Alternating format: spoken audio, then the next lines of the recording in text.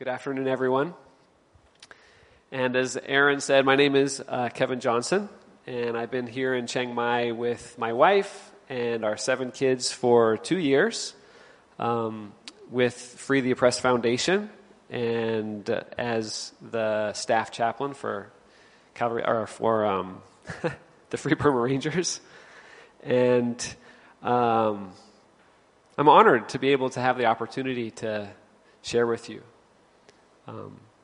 It's a privilege to be able to share God's Word, and I pray that through the Word and by God's Spirit that we would all be encouraged and edified this afternoon. But we are going to continue with Pastor Aaron's chronological study through the Gospels, and so, but we're not going to be in one specific spot. When Aaron kind of asked me to continue with his study, he gave me a passage from all 4 Gospels. So we're going to be thumbing back and forth through Scripture. So it'll be a good opportunity for everyone to practice your sword drill. And we're going to be a little bit in Matthew, Mark, and John. Okay? But we're going to be looking at specifically the character of John the Baptist. We're going to look at and consider 3 M's.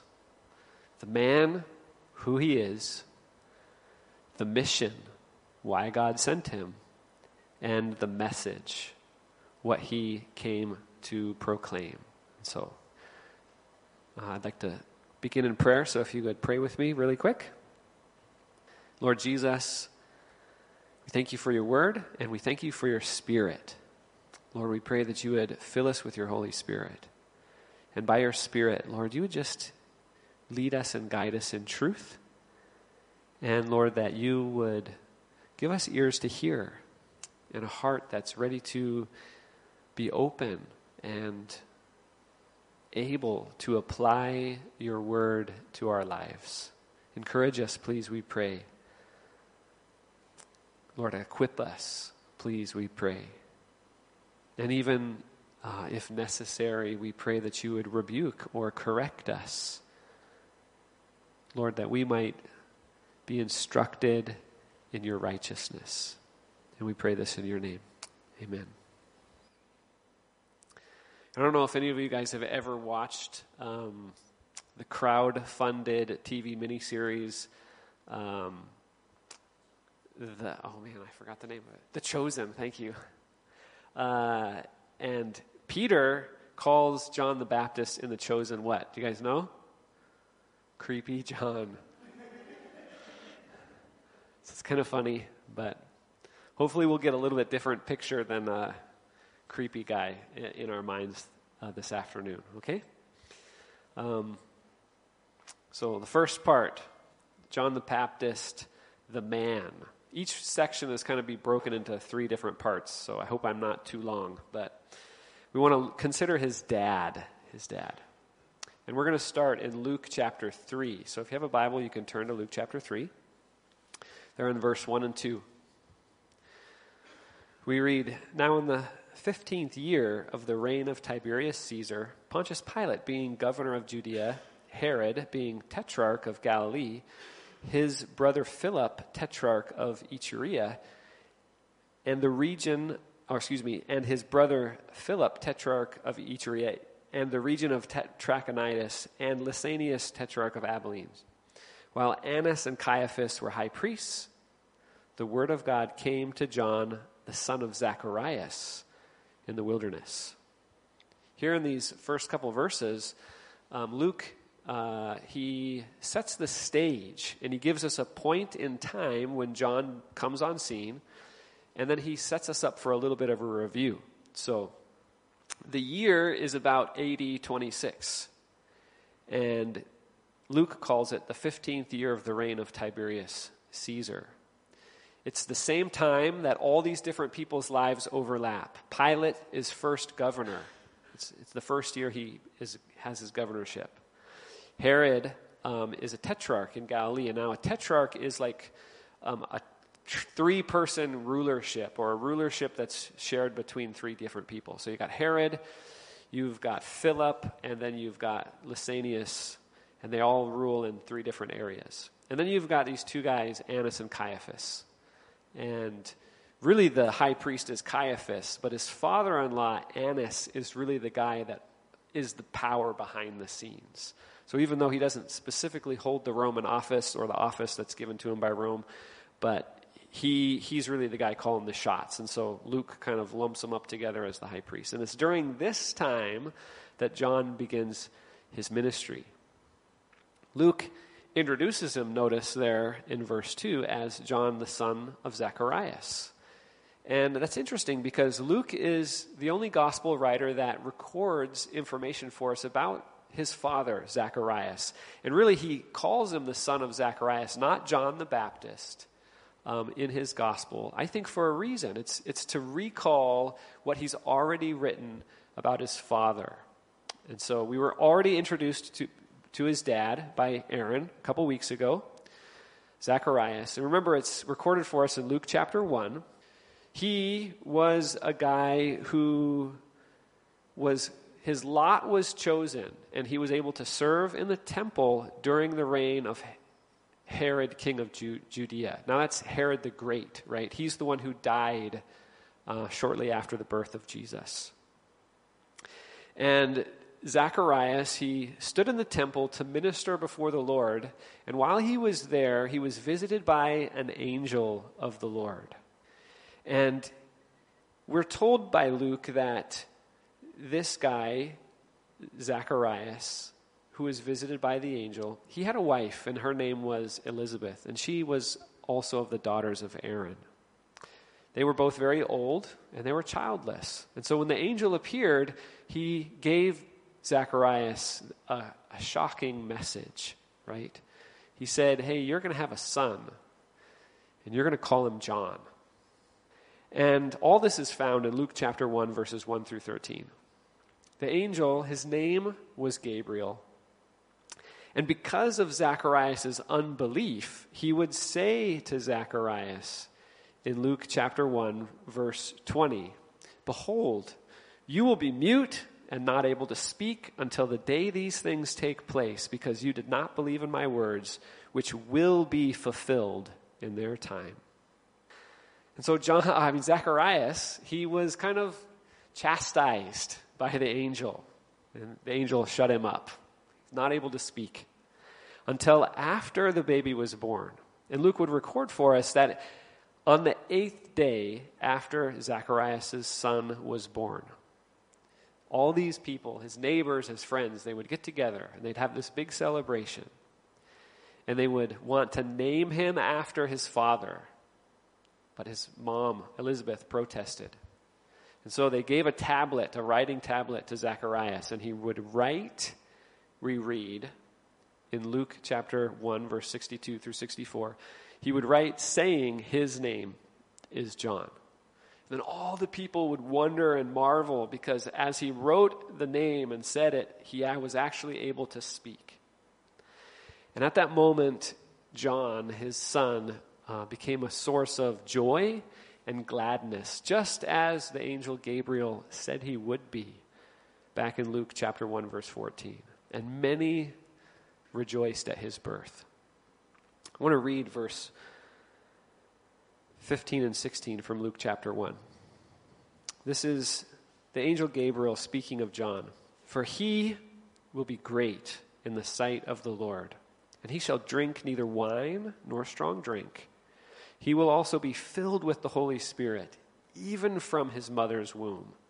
And he will turn many of the children of Israel to the Lord their God. That was the call that God had placed on John's life. And we read in Luke chapter 1, verse 80.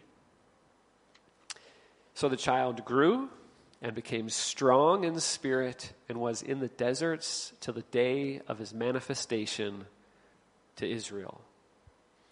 Now, John, he has this amazing beginning, and he has a godly heritage.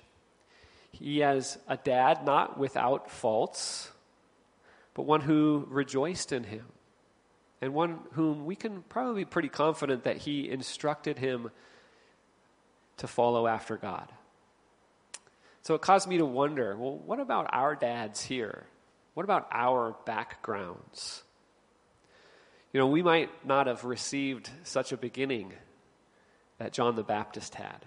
Our dad, we might have a questionable father here on earth. But in Christ, we are part of God's family. And in Christ, we have a heavenly Father who loves us, and he will never leave us, and he will never forsake us. My second part of John the Baptist, the man, is to consider his dress. So, his dress. In Luke chapter 1, verse 17, we read that he will also go before him in the spirit and in the power of Elijah, to turn the hearts of the fathers to the children, and the disobedient to the wisdom of the just, to make ready a people prepared for the Lord. John, he gets to go out in the spirit and in the power of Elijah, right? And the hymn that John would precede is Jesus. John gets to go before Jesus in the spirit and power of Elijah. Now, Elijah, he was arguably one of the most well-known of the Old Testament prophets. And interestingly, he had a peculiar form of dress. And it's described in 2 Kings chapter 1, verse 8. In 2 Kings, these servants come to the king, and they want to tell him, describe to him who stopped them on the road. And they answer the king in verse 8, a hairy man wearing a leather belt around his waist. And the king answered, it is Elijah the Tishbite. Now, Aaron's Bible, the NLT, the one that he normally reads from, it also describes Elijah as a hairy man wearing a leather belt. But if you read from an English Bible translation, the NIV or the ESV, it'll have a little bit different interpretation, okay? It will instead read, he wore a garment of hair with a belt of leather around his waist. Now, it's just a little minor difference, right? A hairy man or a garment of hair. But this subtle difference, it paints an entirely different picture in our minds of what this man would look like. And the translation of the Hebrew allows for both interpretations. But it would seem from the description that we find in John the Baptist that the NIV or the ESV gives a little bit more accurate translation. Turn with me to Matthew chapter 3. In Matthew chapter 3, we're also introduced to John. It says in verse 1, in those days, John the Baptist came preaching in the wilderness of Judea and saying, repent, for the kingdom of heaven is at hand. Verse 3 says, for this is he who is spoken of by the prophet Isaiah, saying, the voice of one crying in the wilderness, prepare the way of the Lord, make his paths straight. Now, John himself was clothed in camel's hair with a leather belt around his waist, and his food was locusts and wild honey. So we see here a description that's very similar to the one of Elijah found in 2 Kings, chapter 1, verse 8, right?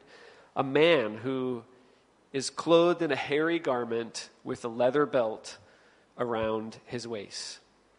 So, and this description is not just found in Matthew chapter 3, verse 4, but it's also found in Mark chapter 1, verse 6. And it's just a little tiny detail, but why does it matter? Why does the Bible include little details like this at all? The Bible doesn't explicitly say for sure, But it becomes one way that John's persona and ministry, in a sense, parallels that of Elijah. It kind of links the two people together in a different way, a little way. We read in Luke chapter 1 that John was to come in the spirit and power of Elijah. But he also looks like him too. It's just an interesting detail, right? These two guys, they dress alike. His peculiar look would stir then in the minds of those familiar onlookers this connection between him, the man that's in front of them, baptizing them, and the prophet of old. Just looking at John, people would see that he is different. And just by looking at him, they would recognize whose prior ministry his current ministry was like. And I believe that these similarities impacted the effectiveness of the ministry that God had given Elijah to do. What about us? In our lives and in our ministry, who do we look like? When someone observes us, do we remind them of someone? Hopefully, we remind people of Jesus. In our speech, in our actions. That's the goal. John the Baptist, the third part of the man is his diet. His diet. I want to look this time from Mark's account in Mark chapter 1. Mark chapter 1, it reads very much like Matthew's account, but in verse 6, we see the description. John is clothed in camel's hair and with a leather belt around his waist. And then we get this addition, and he ate locusts and wild honey. He ate locusts and wild honey. This same description, again, is given in Matthew chapter 3, verse 4. And with all these things, we see that John, he has a unique dad, he has a peculiar dress, and he has an unusual diet. He did not consume what the rest of the world usually consumes. Why? We don't really know for sure, right? Perhaps there's not much else to eat in the Judean desert, but this we do know for sure. His diet added to the intrigue of his character. These peculiarities, they were part of what drew the masses into the wilderness. People were leaving the cities and they were going to the desert to see what? This peculiar man. He dresses funny, he eats funny things, and he was baptizing people. Consider what Jesus said to the departing multitudes in Matthew chapter 11. Matthew chapter 11, verse 7. We read, "As they departed, Jesus began to say to the multitudes concerning John, 'What did you go out into the wilderness to see? A reed shaken by the wind? But what did you go out to see? A man clothed in soft garments? Indeed, those who wear soft clothing are in kings' houses. But what did you go out to see? A prophet? Yes, I say to you, and more than a prophet. This is he of whom it is written, Behold, I send my messenger before your face, who will prepare your way before you. And assuredly I say to you, among those born of women, there has not arisen one greater than John the Baptist. But he who is least in the kingdom of heaven is greater than he.'" I'm going to stop there. Jesus makes it clear that the people, they recognized there was more to this man than meets the eye. He was a man who was set apart by God. He was a man who was chosen even before he was born. He looked different than the rest of the world. He acted different than the rest of the world. And this strange, powerful spirit that he exhibited, and this uniqueness, was somehow very attractive to the masses. I'm going to read again from Matthew chapter 3, verse 5 and 6. It says, Jerusalem, all Judea, and all the region around the Jordan went out to him and were baptized by him in the Jordan, confessing their sins. The uniqueness that God gave to John ultimately played a part in aiding him to fulfill the mission that God had given him. And the true can be the same of us. God equips us uniquely to fulfill the mission that he has given to us. Now, John the Baptist, the man, he reminds us of, in a sense, these three things. In Christ, you and I, we are part of God's family. In Christ, our lives are to remind others of Jesus, point people to him.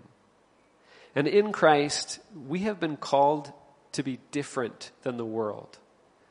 And God has uniquely given us uniqueness to serve his purposes. So, number 2, John the Baptist, the mission, right? The mission. First, it was prophetic. Jesus had called John more than a prophet, right? Back in Matthew chapter 11. And in verse 10, he would say, this is he of whom it is written, right? It reminds us that John's life, it fulfilled Old Testament prophecy. Scripture foretold John's coming. And all 4 Gospels share that Scripture, which John's ministry fulfilled. In Matthew chapter 3, we read, for this is he who is spoken of by the prophet Isaiah. And then he would go on and quote the prophet. In Mark chapter 1, verse 2, it says, as it is written in the prophets. And then Mark would quote Isaiah and Malachi. In Luke chapter 3, verse 4, it proclaims, as it is written in the book of the words of Isaiah the prophet. And then it would go on and quote Isaiah 52:10. In John chapter 6, we read that John is a man that was sent from God. And later in John chapter 1, verses 19 through 23, he's approached by these priests and Levites, who most of them are Pharisees. And they question, who are you? Are you the Christ? And he would say, no, I'm not the Christ. And then, well, who are you then? Are you Elijah? No. Are you the prophet? No. Well, what do you say of yourself? We've got to give an account to someone, those who sent us. And he would declare concerning himself, I am the voice of one crying in the wilderness, make straight the way of the Lord, as the prophet Isaiah said. John 1, verse 23. So John's a prophet, and his mission is prophetic. Both Isaiah again and Malachi prophesied concerning him. Isaiah chapter 52:10 and Malachi chapter 3, verse 1. What about us? What's the connection? We can take comfort. Even though our lives might not be prophesied in a sense of old, we have been called by God before we were even born, just like John. I want to read to you from Psalm 139, verse 16. Psalm 139, verse 16 says, your eyes saw my substance, being yet unformed, and in your book they all were written. The days fashioned for me, when as yet there were none of them. Our whole life has been written in a book. Yet before we were even physically fashioned, God knew it all. And he has called uniquely each one of us, and he's given each one of us a purpose and a design to fulfill his will. And so you too have been called by God even before you were born. John had a mission. It was prophetic, and it's also one of preparation. So John the Baptist, his mission was preparation. There had been no prophet until John the Baptist came on scene. For some 400 years, the last prophet was Malachi. But the Messiah was coming, and the people needed to get ready. And getting them ready was part of John's mission. Again, as he said concerning himself in John chapter 1, he said, I am the voice of one crying in the wilderness. Right? Prepare the way of the Lord. Make his paths straight. This same declaration is repeated in Matthew chapter 3, verse 3, in Mark chapter 1, verse 3, in Luke chapter 3, verse 4. Prepare the way of the Lord. Make his paths straight. In Luke chapter 3, there would be an addition to that in verse 5 and 6. He would add, every valley shall be filled, and every mountain and hill brought low.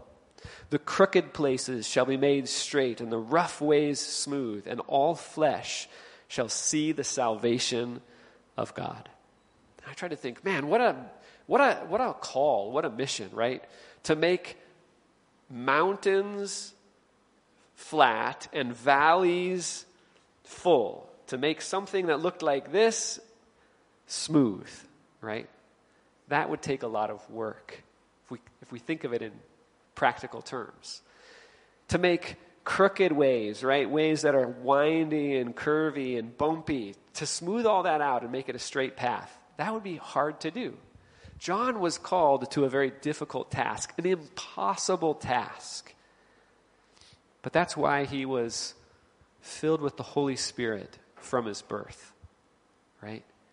He came with the spirit and the power of Elijah. And what's crazy is you and I are no different. We're the same. We have been given the Spirit of God from our new birth, right? When we put our faith and trust in Jesus, we are filled with the Holy Spirit. We're born again, and we have the same Spirit that John was given. And so whenever we think, man, Lord, you've given me an impossible task, we can take comfort knowing he has given us all we need to be successful, and that is his Spirit. Where God guides, God provides, and he empowers us to be able to do all that he has called us to do. God had called John to do a very difficult task. And part of that task was preaching a baptism of repentance for the remission of sins. That's what Luke chapter 3 tells us. And that remission of sins, it just means for the forgiveness of sins. So he preached a baptism of repentance for the forgiveness of sins.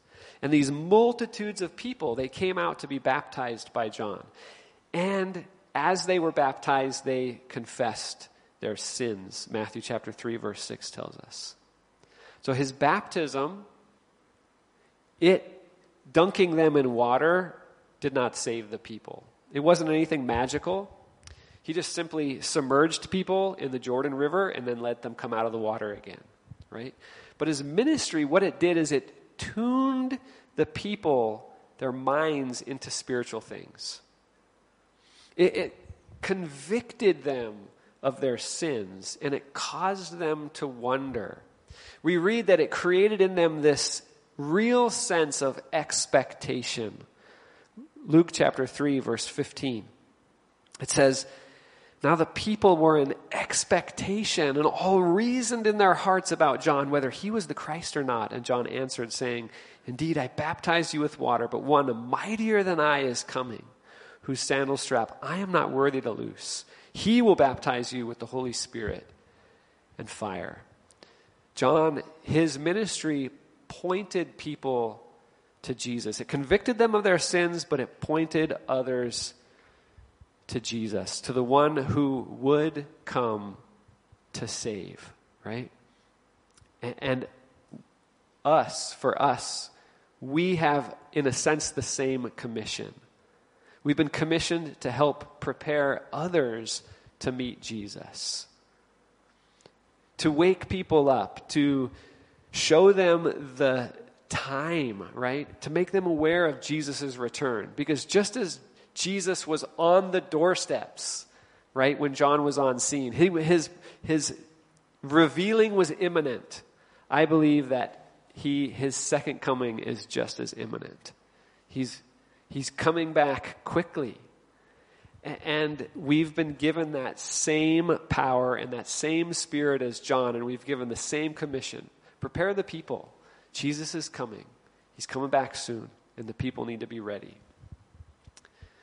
John the Baptist, the mission was proclamation. John chapter 1, verse 7. John chapter 1, verse 7 says, "This man came for a witness, to bear witness to the light, that all through him might believe." If you read all of John chapter 1, it's clear that the light that John the Apostle is speaking about, that John the Baptist bore witness to, is Jesus, right? It's all about Jesus. Over and over we read that John came. He was preaching, and it was pointing people to Jesus. Matthew chapter 3, verse 1, Mark chapter 1, verse 4 and 7, Luke chapter 3, verse 3 and 18. He's preaching and he's pointing people to Jesus. And John's proclamation was through preaching a message of repentance that pointed people to Christ. And again, we've been given this message to share, the gospel of Jesus. And Paul would call that gospel the power of God unto salvation for all who believes, right? Romans chapter 1, verse 16. A powerful, life-changing message. So we have to ask ourselves the question, do I proclaim that message? Will I proclaim that message? Looking at John the Baptist, what is our mission? What is it that we have been called to do? I would suggest that in some way all of us have been called to the same mission as John. In Christ, we've been called by God before we were even born. In Christ, we've been commissioned to help prepare others to meet Jesus. And in Christ, we have been given a message to share, which is the gospel of Jesus. So we want to proclaim him, and we want to point others to him. How is this done? This brings us to number 3, John the Baptist, the message, right? And first, the message is to the people. Luke chapter 3, verse 7 through 10, it says, "Then he said to the multitudes that came out to be baptized by him, 'Brood of vipers, who warned you to flee from the wrath to come? Therefore bear fruits worthy of repentance, and do not begin to say to yourselves, we have Abraham as our father. For I say to you that God is able to raise up children to Abraham from these stones. And even now the axe is laid at the root of the trees. Therefore every tree which does not bear good fruit is cut down and thrown into the fire.' So the people asked him, saying, 'What shall we do then?' And then he answered and said to them, 'He who has 2 tunics, let him give to him who has none. And he who has food, let him do likewise.' And the tax collectors came to be baptized and said to him, 'Teacher, what shall we do?' And he said to them, 'Collect no more than what is appointed for you.' And likewise the soldiers asked him, saying, 'And what shall we do?' And he said to them, 'Do not intimidate anyone or accuse falsely, and be content with your wages.' Now, as the people were all in expectation, they reasoned in their hearts about John." I'm going to pause there. We read in verse 7 and in verse 10, that the multitudes came out to be baptized by him, and that all these people asked him these things, right? The truth that he spoke to them was, "You brood of vipers, who warned you to flee from the wrath to come?" And I think, man, that's harsh. And normally I consider that message to the religious elite, but it's not, which is pretty interesting. John, he showed no favoritism. He candy-coated nothing. And we realize he didn't have time. He didn't have time to play games, right? He didn't have time. It was short. The Messiah's time was imminent. And so he called the people out. All of you guys are sinners. You're like vipers, right? And if we're honest with our sins, we can agree we're no different, but by God's grace. Without Christ, we're selfish snakes, biting and devouring each other with our words and in our actions. Verse 8, he called the people to bear fruits worthy of repentance, right? He called the people to repentance. That means he called them to change their minds, a change of mind that would lead to a completely different set of actions. It's like a U-turn, right? We're going in one direction with our lives, and then we do a 180-degree turn, and we go the opposite direction, and we start heading the other way, right?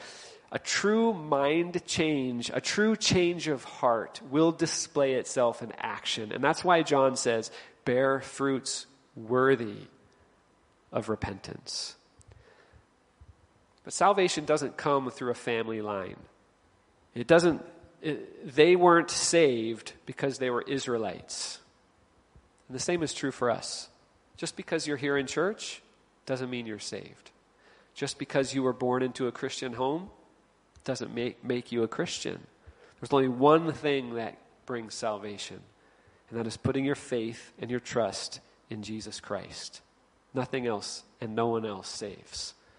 And in a sense, that's what John told them. Hey, don't make excuses. Your pedigree doesn't save you. And he would call them to the one that does. And then John would give them a warning in verse 9. He would say, in a sense, judgment is coming. You know, Jesus came for the first time in John's day. But we can be sure that he's coming back again. He's coming back first for his bride, the church. And second, he's coming back for judgment. And as we look at the text, John's message, it elicited a response. And the people, they responded, right? Verses 10 through 14, we read it. There were three groups uniquely kind of pointed out in that group, that multitude. One, just the people in general. Two, the tax collectors. Three, the soldiers, right? And all of those people said, what should we do? That was the response. How can we be saved? What shall we do? And John, he would show them some practical ways that their lives can change. Verses 10 and 11, he would say, out of your abundance, give to others in need. In verses 12 and 13, he would say, don't overcharge or steal from your neighbor. In verse 14, he would say, hey, don't bully others or make false accusations for personal gain. All of these sins were being committed by the people, that multitude. Greed, theft, lies. And John called them out for their sin. He called them to repentance. Change their mind, change their heart, change their actions towards each other and towards God. Verses 16 and 17, John's message to the people, again, was one pointing them to Christ, the one who comes after him, whose sandal strap he's not worthy to loose, right? And if they don't, judgment would come. Our message needs to be the same. In Christ, we're to speak the truth, we're to preach repentance, and we're to warn of judgment. But this message was not just for the masses. It was also for the religious elite. John the Baptist, the message, right, to the priests. To the priests. The priests and the Levites, they're part of that crowd. John chapter 1 specifically points them out. They would question John the Baptist, who are you? And then he would tell them exactly the same message that we read in Luke. In Matthew chapter 3, verse 7 through 12, where we also read that the Pharisees and the Sadducees would come to his baptism and he would treat them the same. Brood of vipers, who warned you to flee from the wrath to come? His message to them was exactly the same as Luke records it to the people.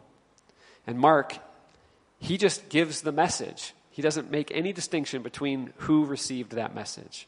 But why does this matter? It matters. This is why it matters. Our message to the world about Christ needs to be consistent. Our message to the world about Christ needs to show no favoritism. We can't sugarcoat it for some, those we like, and then really, really hit those that we don't. No, the message of the gospel is the same for all. All of us. Every one of us is a sinner in need of salvation. We all must acknowledge and confess our sins to God, and we all must repent and turn to Christ. And we all must receive his free gift of salvation by grace through faith. If we don't, if we reject Christ, then we can expect judgment in the end. That was John's message. That's our message. And thirdly, lastly, John the Baptist, the message to the present, right? To each one of us. At the beginning of our time together this afternoon, I said our goal should be to answer the question, how should this man, his mission and his message affect me? And we saw, as we examined the scriptures today, that many of the people responded with repentance and with expectation. It affected them. And I think that's how we should respond. We should take the opportunity to consider, where are we at? Where are our lives today? Who do I reflect? What does my life look like? Does it look like the world? Or is there something different? And is that difference so radical that it's oddly attractive to others? What is our mission? Do we live for God in obedience to his will? In what we do and what we say? And do we do so understanding that we've been chosen by God from the very beginning? Or do we live for ourselves? And what do we proclaim? What is our message? Is it one of truth and repentance? Is it consistent without favoritism? Is it one that points others to Jesus and reminds others that he's coming back again? One of grace and truth coupled with warning and judgment? It should be these things. And so as we get ready to go this afternoon, I would just ask that you would consider with me today your life, your mission, and your message. And together, let us wait and wonder in expectation for God to do great things as we submit our lives to him. Especially knowing that we're to speak truth, we're to preach repentance, we're to warn of judgment. Our message to the world, again, needs to be consistent. And that God has given us an effective message worth sharing with the lost. Amen? Let's pray. Lord Jesus, we thank you for your word. We thank you for the man, the mission and the message, John the Baptist. We thank you that, man, his life was radical and his message is radical, and we want to be radical for you just like him. And Lord, we thank you that you gave him a powerful spirit and that you have given us that same spirit. And so, Lord, we pray that you'd help us to go out and to proclaim your name amongst those around us that are hurting and lost and dying. And we pray this in your name, Jesus. Amen.